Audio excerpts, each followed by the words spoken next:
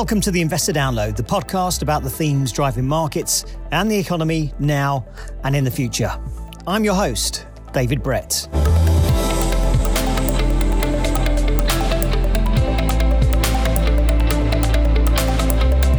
Recession is a word that seems to have fallen off the radar for some investors in recent months, having been a hot topic last year.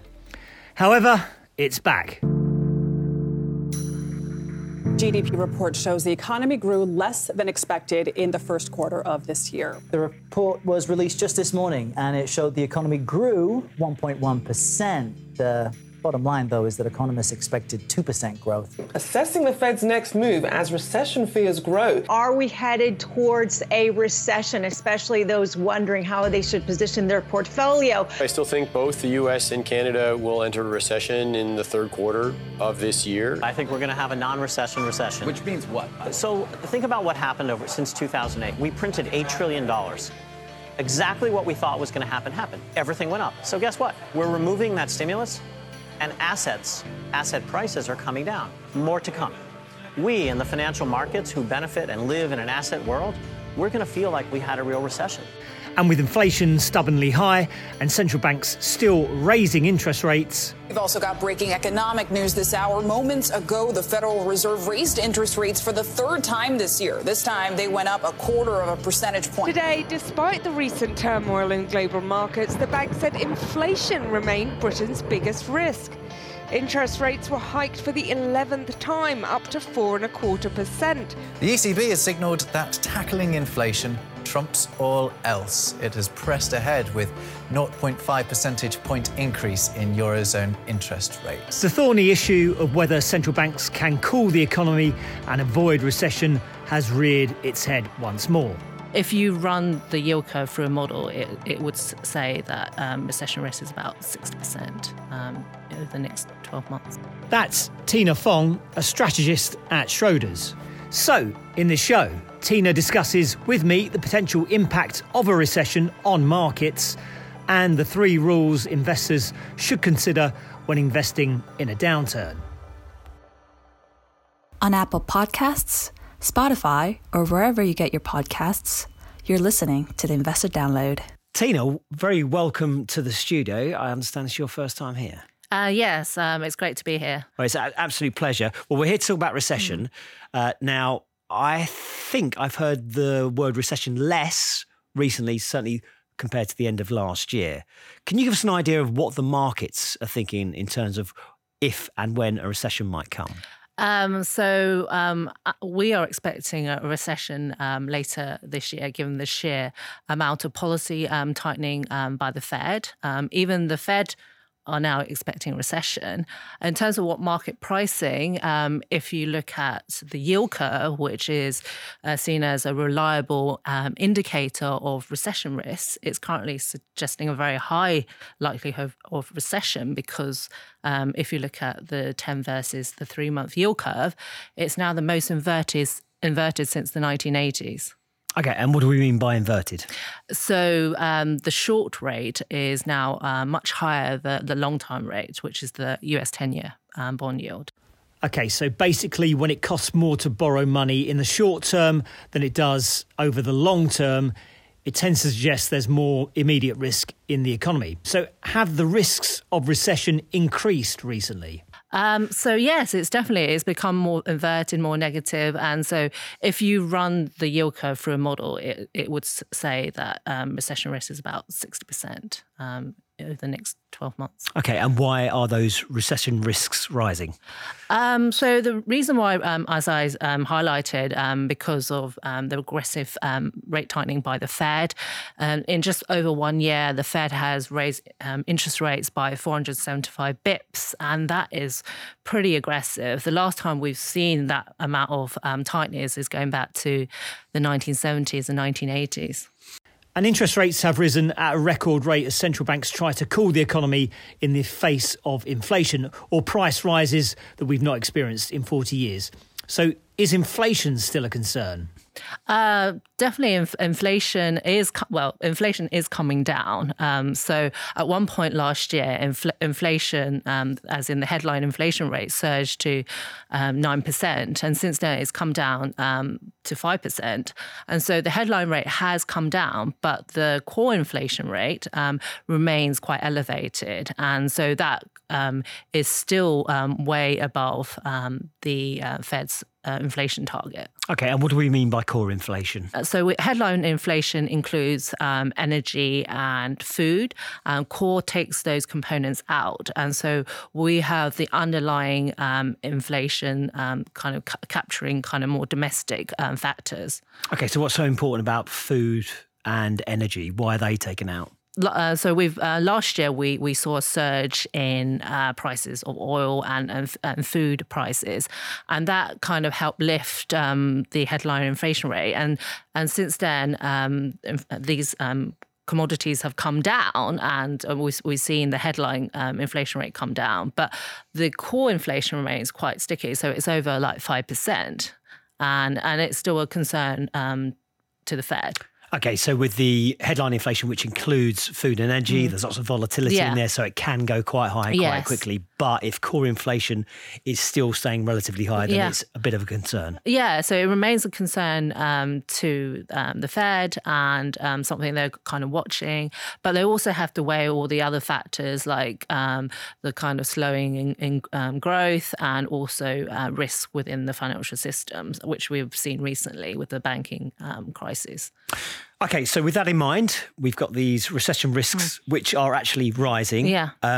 We've come up with three things that investors might want to consider when they come to invest in during recession. So before we start, we should say that past performance is not a guide to future returns. However, Schroders research has found that rule number one is safety first, but don't miss the re-rating in the market. So let's break that down. What do we mean by safety first? During periods of market turmoil and economic stress, investors tend to kind of move their money out of risky assets such as equities and move into more kind of defensive assets such as government bonds because they have lower risk. Okay, so bonds and equities tend to move in opposite directions. Is that still the case? Yes, so over the last 2 decades, bonds and equities have moved in opposite directions. So when government bonds have been doing well, equities have been down. And that has been really good as a diversifier in the portfolio, having government bonds along with equities. But last year, because of the high levels of inflation, both equities and bonds didn't do well. And the relationship turned positive. And bond wasn't giving you a diversification in the portfolio. So as for today, we've seen the relationship between equities and bonds have gone back to the opposite direction. Okay, so if I'm an investor on a rainy day, things are difficult, I'll probably want more bonds than I do equities, and vice versa. Yes. Okay, excellent. So in the first rule, we mentioned about missing the re-rating in the market. What do we mean by that? Markets generally bottom during recession, but investors should also be mindful that equities can rise in anticipation of higher earnings and economic growth in the future before actual earnings growth and economic growth recovers. And so investors who are too cautious and don't return to the market and be invested, they may miss out on this opportunity of the market rallying. And I'm assuming we're not quite at that moment where those earnings are being reappraised. Yes. So if you think about, if you look at valuation, so if you look at the 12-month trailing or 12-month forward price earnings ratio of the S&P 500. Sorry to jump in. The PE, or price to earnings ratio, is calculated as the share price of a company divided by its earnings or net profits per share, otherwise known as EPS. It measures how much investors are willing to pay for a company relative to its current earnings, which is reflective of investors' expectations of future earnings growth. Trailing PE looks at a company's share price in the market relative to its past year's earnings per share. Forward PE estimates the relative value of earnings over the next 12 months. And as a very broad gauge, the higher the PE, the more expensive the asset. But forward and trailing PE are just two of many measures used to value the market. Anyway, back to Tina. Yes, they have come down compared to last year because of the sell-off in the market. And so they're currently the trailing PE is 23 times. The forward PE ratio is 18 times. But they're still kind of high compared to the average over the last 10 or 20 years. And so you could argue there is room for valuations to cheapen further. Typically, during recessions, these ratios kind of bottom 12 to 13 times. I'm not saying that these PE ratios need to fall to these levels, but there is room for valuations to cheapen as we go into recession. Okay, so on an historical basis and a comparison, the way that equities are valued now is a little bit more expensive than what they have been in the past. Yes. Get in touch with us by email at schroderspodcasts@schroders.com or visit our website, schroders.com/the investor download. Okay, let's move on to rule number 2, and that's not all equities perform equally in a recession. Now, before we get to the potential winners, I want to know what sectors tend to perform worst during a recession. So the sectors that tend to perform worse during recessions are typically the cyclical sectors. And what I mean by cyclical sectors, they perform more volatile compared to the overall market. So sectors such as kind of financials and industrials. And during recession, financials don't do well, particularly banks. And the reason being that banks earn money by lending at high rates compared to paying interest to depositors. And this is known as the net interest income. And during recessions, when the Fed is cutting interest rates, this net interest income kind of falls. And this is why financials don't do well during economic downturns. I presume there's a lot less business going on as well. Yeah, right? so there is a lot less activity going on, and that kind of doesn't help financials either. And similarly, industrials don't do well because there is a lot less investment spending when demand is falling off. And so this kind of sector also gets hit during recessions. Yeah, people keeping their money in their pockets rather than spending. Okay, so I'm going to presume the opposite is true of what are the best performers. Yeah, so the best performers are the defensive sectors such as healthcare and consumer staples. And they do well during recessions because investors seek these companies which have superior profitability and strong balance sheet during periods of economic stress. And if you think about it, during recession, people still need to buy essentials such as food and medicine. Even at the price that food is these days.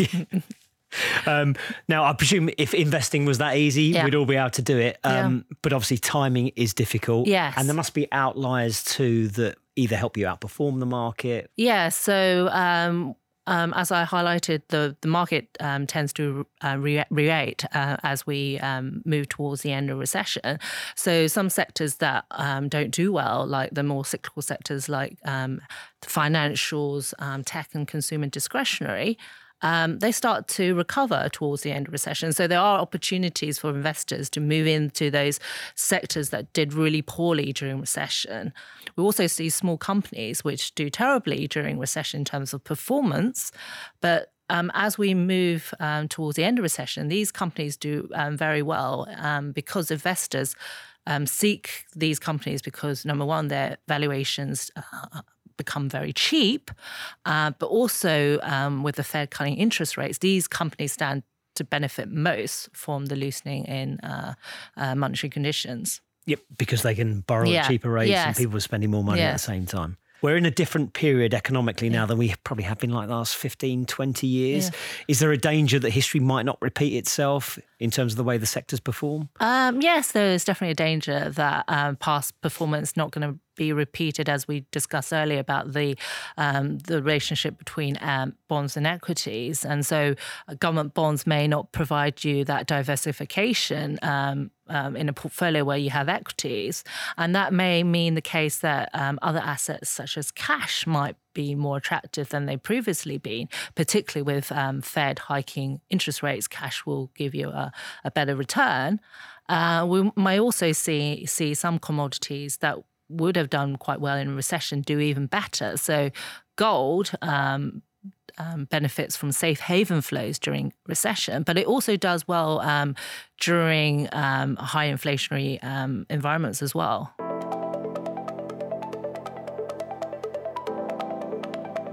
Which brings us nicely on to the third and final rule, which is don't forget about commodities. Commodities have been a hot topic, particularly because of the war in Ukraine and the energy crisis. You mentioned gold, but it's a much broader asset class than that. So how do commodities tend to perform during a recession? Yeah, so as I mentioned, gold is the asset that shines during recession, but more generally, commodities do terribly during recession, particularly energy and industrial metals, because they are most sensitive to the fall off in demand. Okay, so I did mention the war in Ukraine there. Yeah. It represents a real risk. Yeah. No one knows when it's going to finish or exactly what fallout there's going to be from it longer term. But we've also at the same time got China reopening after the pandemic and their extended COVID regulations. So what effect might China's reopening have on commodities, bearing in mind how much they consume usually? Yeah, so when I say commodities have done terribly, I've looked at it kind of compared to US recessions in the past, but we haven't actually accounted for China. And China is a really important consumer of commodities. They are the second largest consumer of energy commodities. They also account for half of copper consumption in the world. So they're a very important consumer of commodities. So with the reopening of the Chinese economy, we are seeing growth come back, and we expect a very strong growth in China this year. And that could mean that energy commodities could maybe not do as terribly during past compared to past recessions, just because there'll be stronger demand coming out from China. So along with everything else that's going on, we've got to keep one eye on China to see what they're doing. Yeah, so look at growth figures and everything coming from there. Excellent. So let's try and bring this all together. What can we conclude by our three rules? So it's kind of difficult to time recessions. We expect recession to happen in the second half of the year, and we would expect investors to kind of naturally seek defensive assets during the initial months of the recession. Investors should also be mindful that as we move through the recession, assets that have done poorly will also be more attractive in terms of valuations. They will turn cheaper. And so there are opportunities to go back into assets such as equities or small caps as we move out of recession into recovery next year. Tina, you make it sound simple. Thank you. Thanks a lot for joining us. It's been a pleasure. Thank you. Thanks a lot. Well, that was the show. We very much hope you enjoyed it. If you want to find out more, check out our website, schroders.com/The Investor Download. You can also get in contact with us about anything in the show or ideas for future shows at schroderspodcast@schroders.com. Please remember to subscribe to us at Apple Podcasts, Spotify, Google, or wherever you get your podcasts. And don't forget to leave a review. We're now doing one show a week, which will be available every Thursday from 5 p.m. UK time. Thanks very much for listening, but above all, keep safe and go well. Cheers. The value of investments and the income from them may go down as well as up, and investors may not get back the amounts originally invested. Past performance is not a guide to future performance. The information is not an offer, solicitation, or recommendation of any funds, services, or products, or to adopt any investment strategy.